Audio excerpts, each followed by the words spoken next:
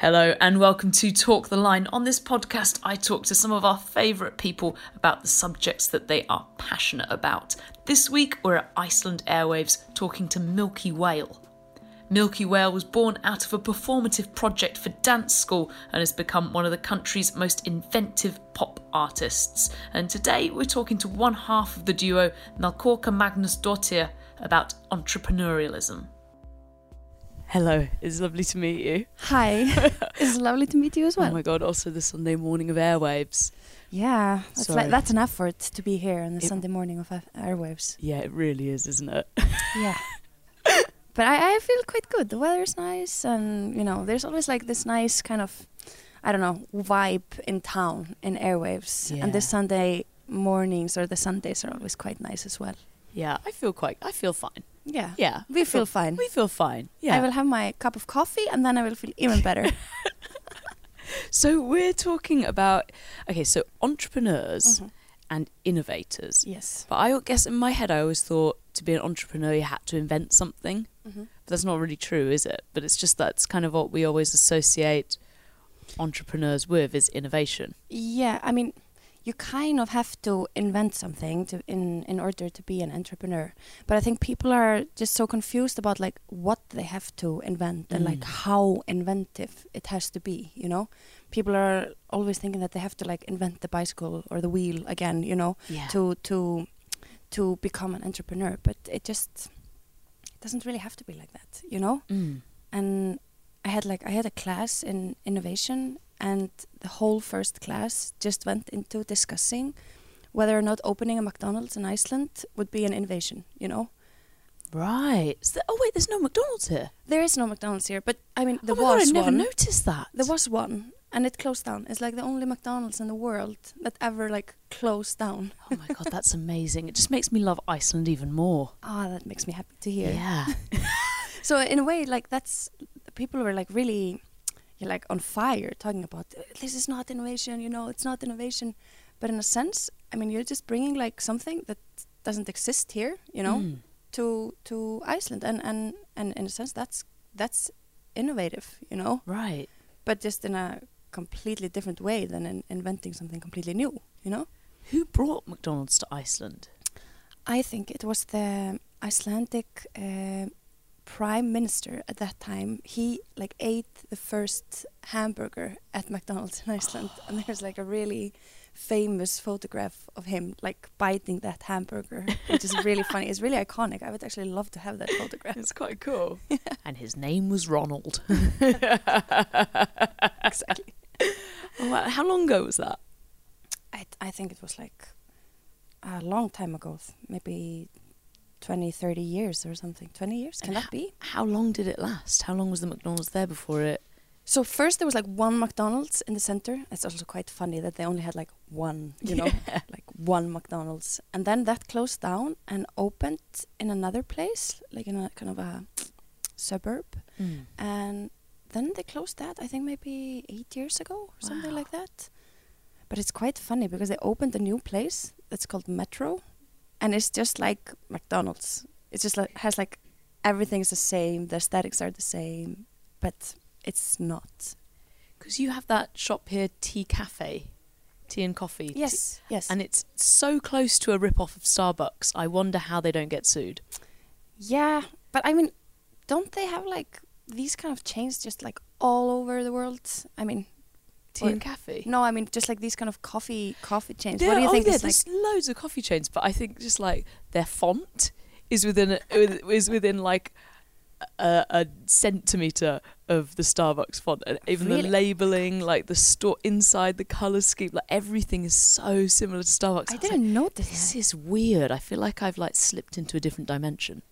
Yeah, but I think also like that's also something that people are like constantly thinking about when they are like doing new things. It's like, am I stealing from someone? You know, it's either like, am I stealing from someone, or I'm never gonna tell anybody my idea, and I'm like never gonna talk about it.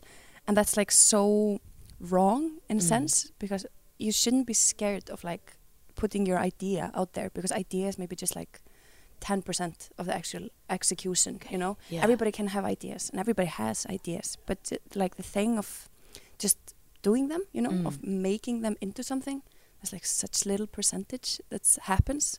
So I'm all the time like, just talk about your ideas, like tell me your ideas, because by doing that, there's like more chance of that happening, you know? Right, yeah. Then you have like put it out there, then it's just not in your mind anymore. So is like creating music an innovation? Is writing a novel an innovation? Is putting on a play an innovation? Because I feel like most people always think of it as being something that's techie, you know, like an app or a new invention. I think this is a really good question. I don't have the answer, you know. It's in a way, innovation is being creative, you know. I've thought about this quite a lot as an artist as well, you know. And I think in a way, like the difference between artists and entrepreneurs is not that big, you know. I think we're like both types are these crazy people that, you know, have crazy ideas, and everybody's like, oh, you know, you're so funny, you want to do this idea, and everybody laughs at you, you know, at the beginning. And then one of your idea maybe has a breakthrough, you know, and then it becomes like super big. And then nobody really laughs at you anymore, you know. So I think like those types are like super similar. Yeah.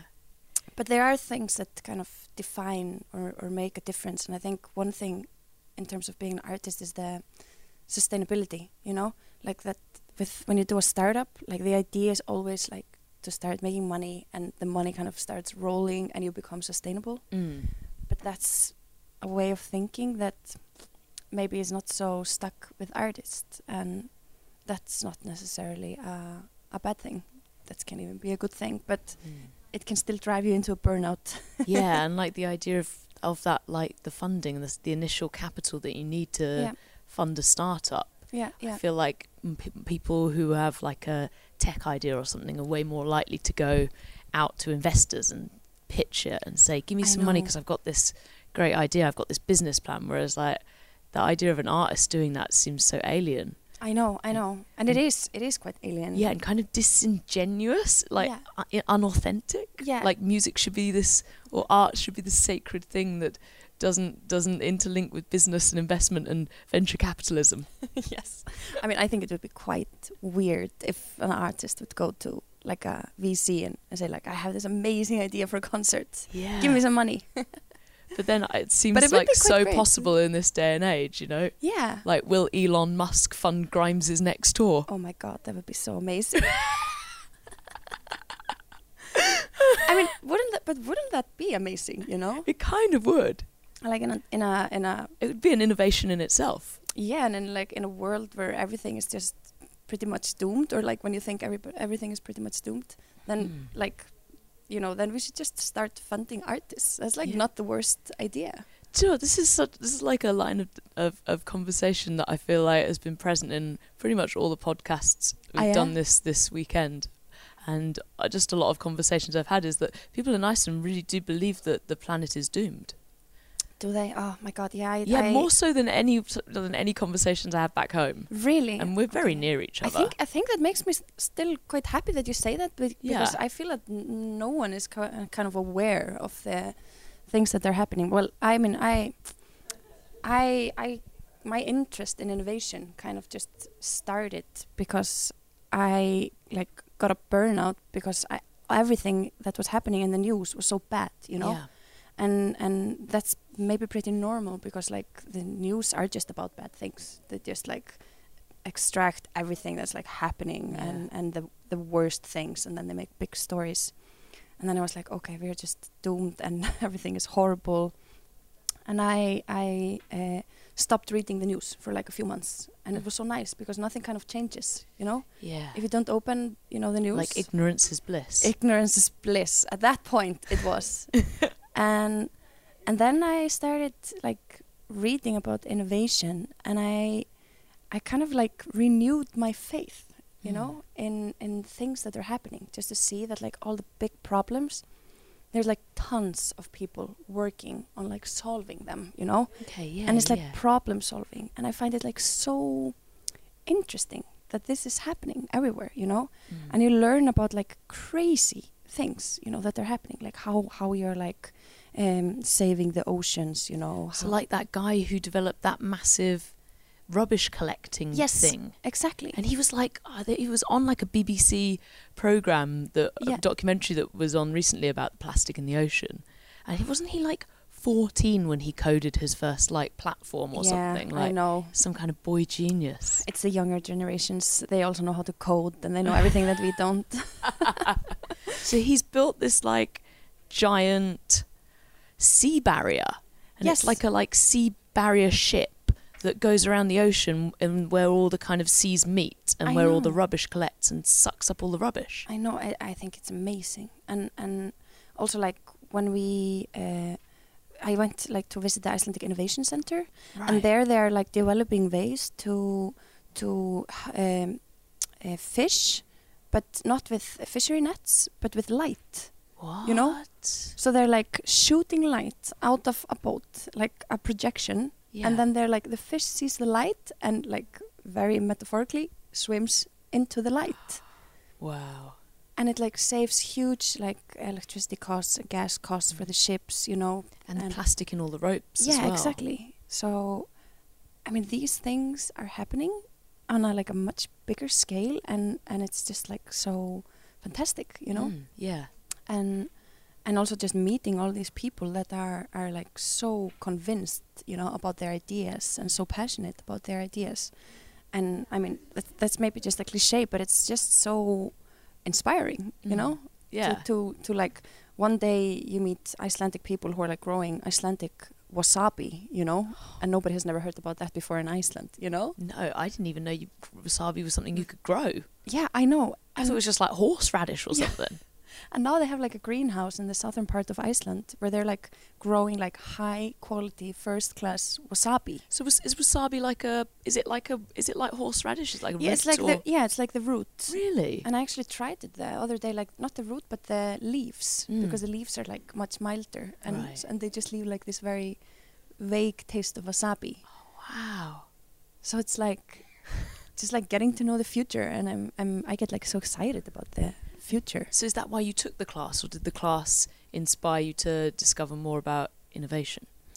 I think I like made a little mistake, you know. I didn't really know what it was, but, you know, I just saw like innovation and I was like, oh, that's something creative.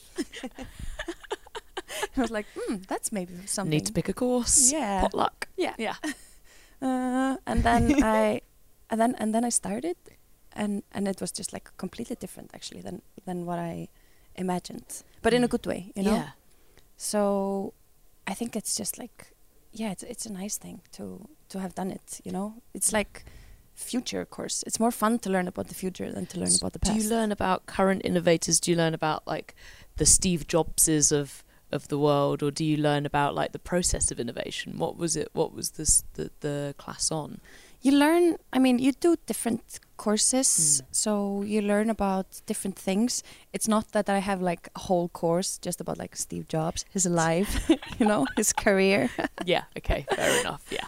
But of course you learn about this. You do like, you know, you do case studies on startups, and I think it's also very important you do like case studies on failures as well. Yeah, okay. Yeah, what's a good example of a failure? I think if it's just like Steve Jobs, for example, I don't think it's a failure, but you know, he got kicked out of his own company. Yeah, he did, didn't he? So he was like kicked out of Apple for a few years, and then he got back, and that's when things started really rolling. Didn't he like acquire Pixar or something in the time that he wasn't at Apple? Yeah, I think they did. Yeah, something like mad like that. He was like, well, screw you guys, I'm just going to go and start another multi-million-pound company that's incredibly successful and informs a generation's tastes.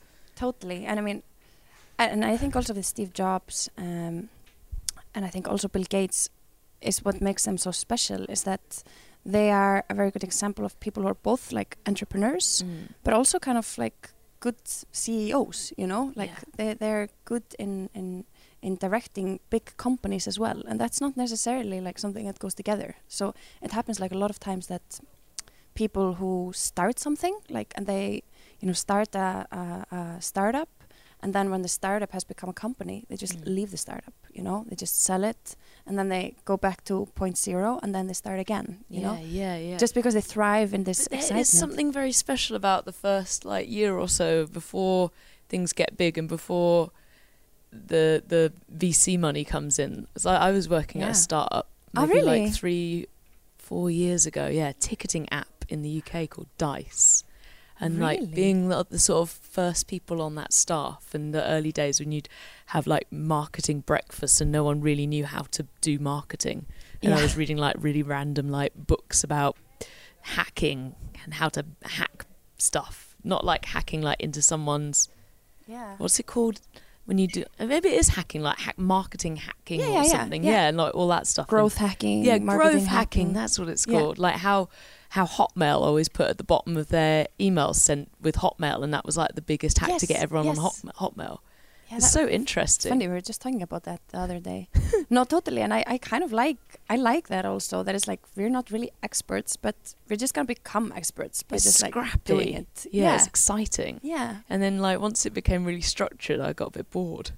Totally. Yeah, but I think I would become also like that. I thrive in this like, you know, atmosphere of just like starting something and But then we went to see this other startup that was like, I think it was like invested by the guy who did Candy Crush or something like bonkers like that. Really? It was like this like it was like a social network for music fans. Yeah, and it social was like networks app. Yeah. It was called like Crowd Mix or something like that. And we went to their offices and their offices were like massive and they had like so many staff and like it's like just, you know, just like a tech playground kind of vibe of an office, the sort of thing you'd expect from a Silicon Roundabout company. Yeah. Like a lot of money there and but also we went in and we were like, this is a music company and we don't know anyone who works here. And we're like, this is really weird. And they had so many staff and it hadn't launched and we were just like, this is really strange. Also, this is the key for me. I was like, I don't think this is going to work. They'd spelt the genre indie,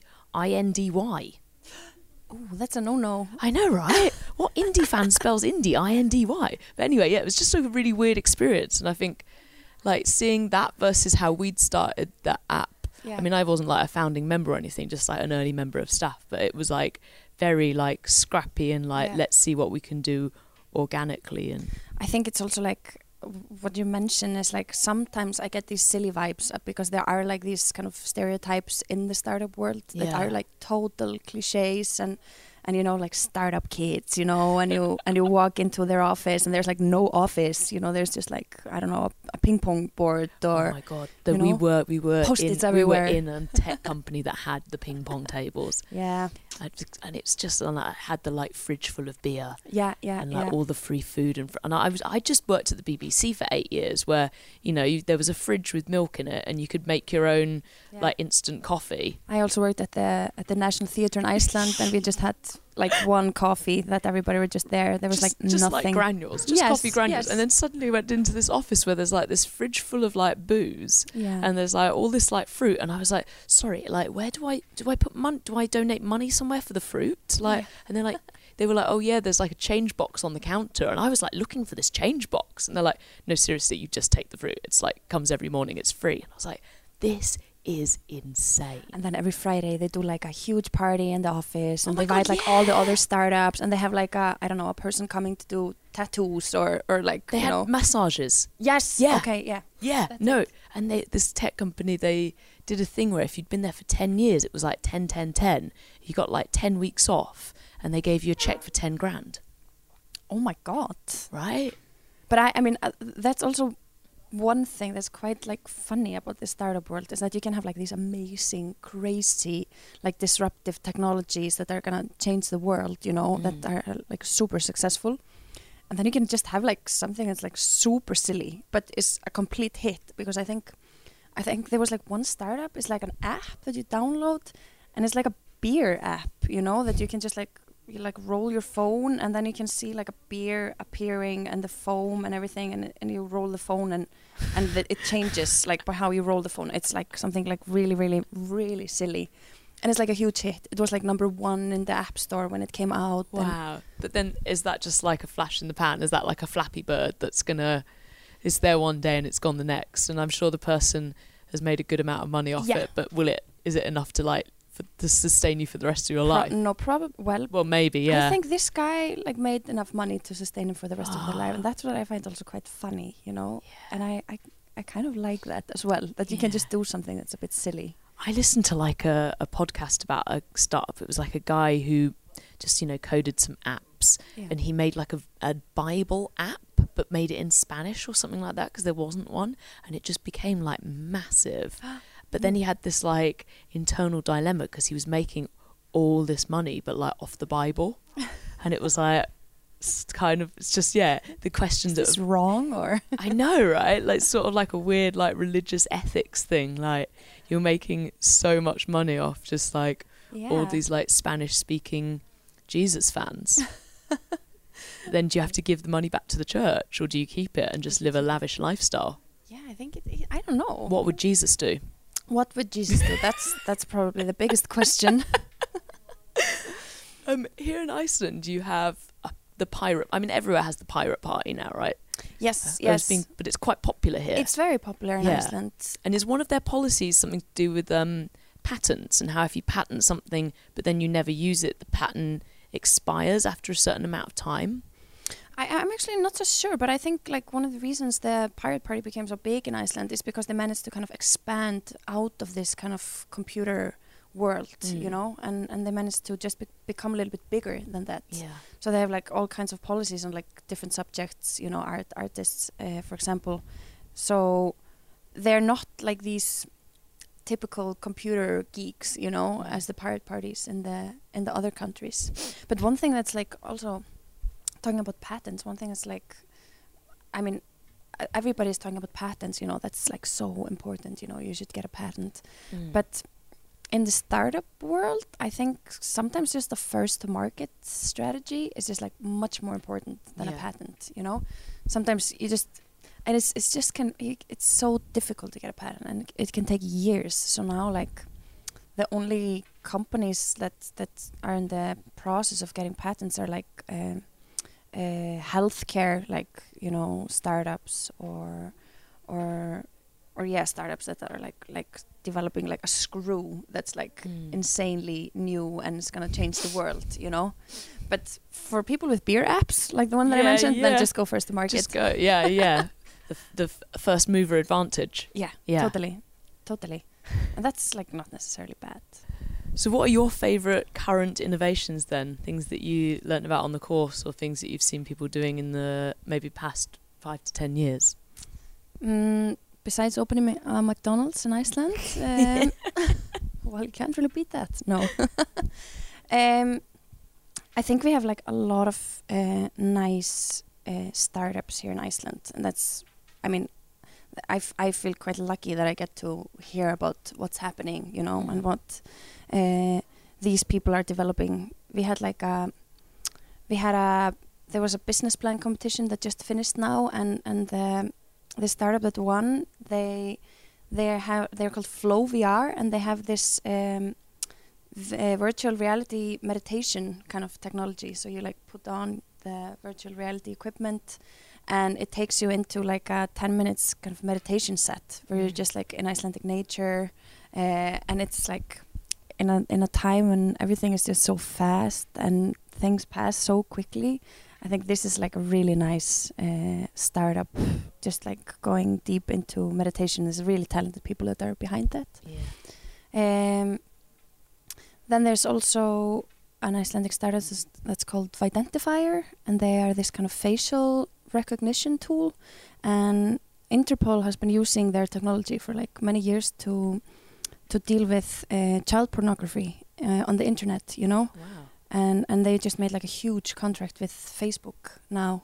And I think it's nice because like nobody knows really about these startups because they're kind of behind the curtains startups, not as famous as Apple or you know, whatever, or Elon Musk, you know. But they're still doing like really amazing things. And we also have some like music related startups here that are doing nice things. There's like a computer game that's called Mozilla that's kind of teaching kids to play instruments through an app. Oh wow!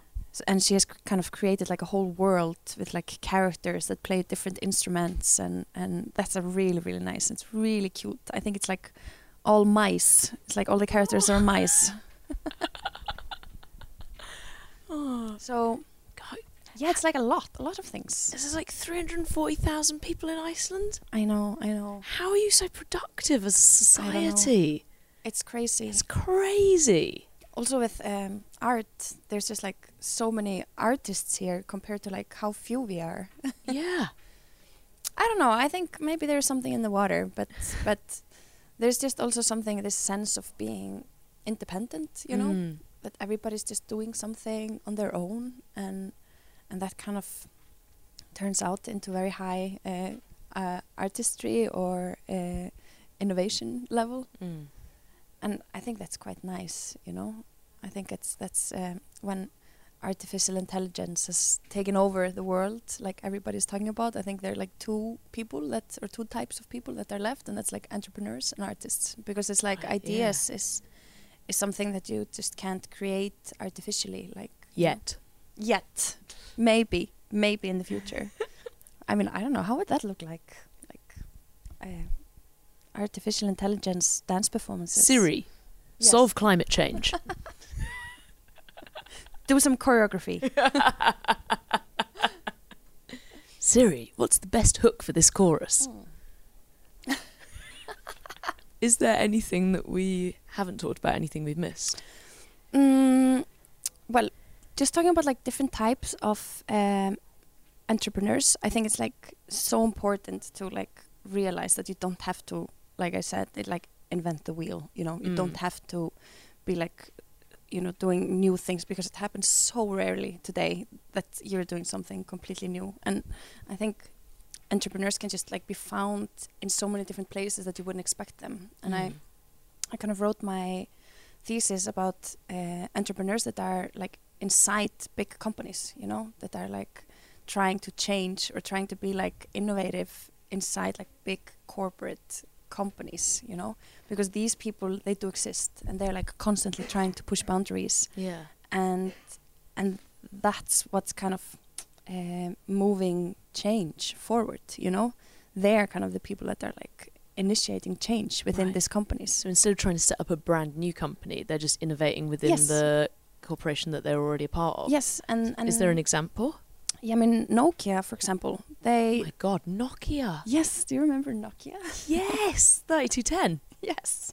But you know, before Nokia was a phone company, they made boots, you know? I did not know that. They were they made amazing boots, just like rain boots, you know? What?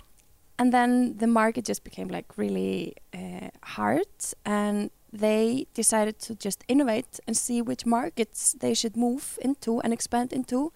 And they went into the phone business, you know?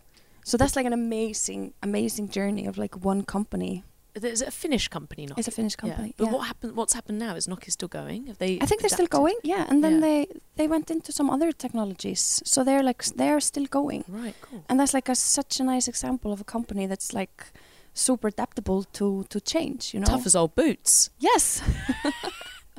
I know. Who knows? Maybe they'll go back to boots when, you know, climate change changes the weather, you know? Yeah, maybe. If you were going to innovate, if you were going to create something now, have you got an idea? Have you been... I would just open a few beers at Airwaves and going, do you know what I'm going to do? I would just open a karaoke bar. I think that would just be my innovation.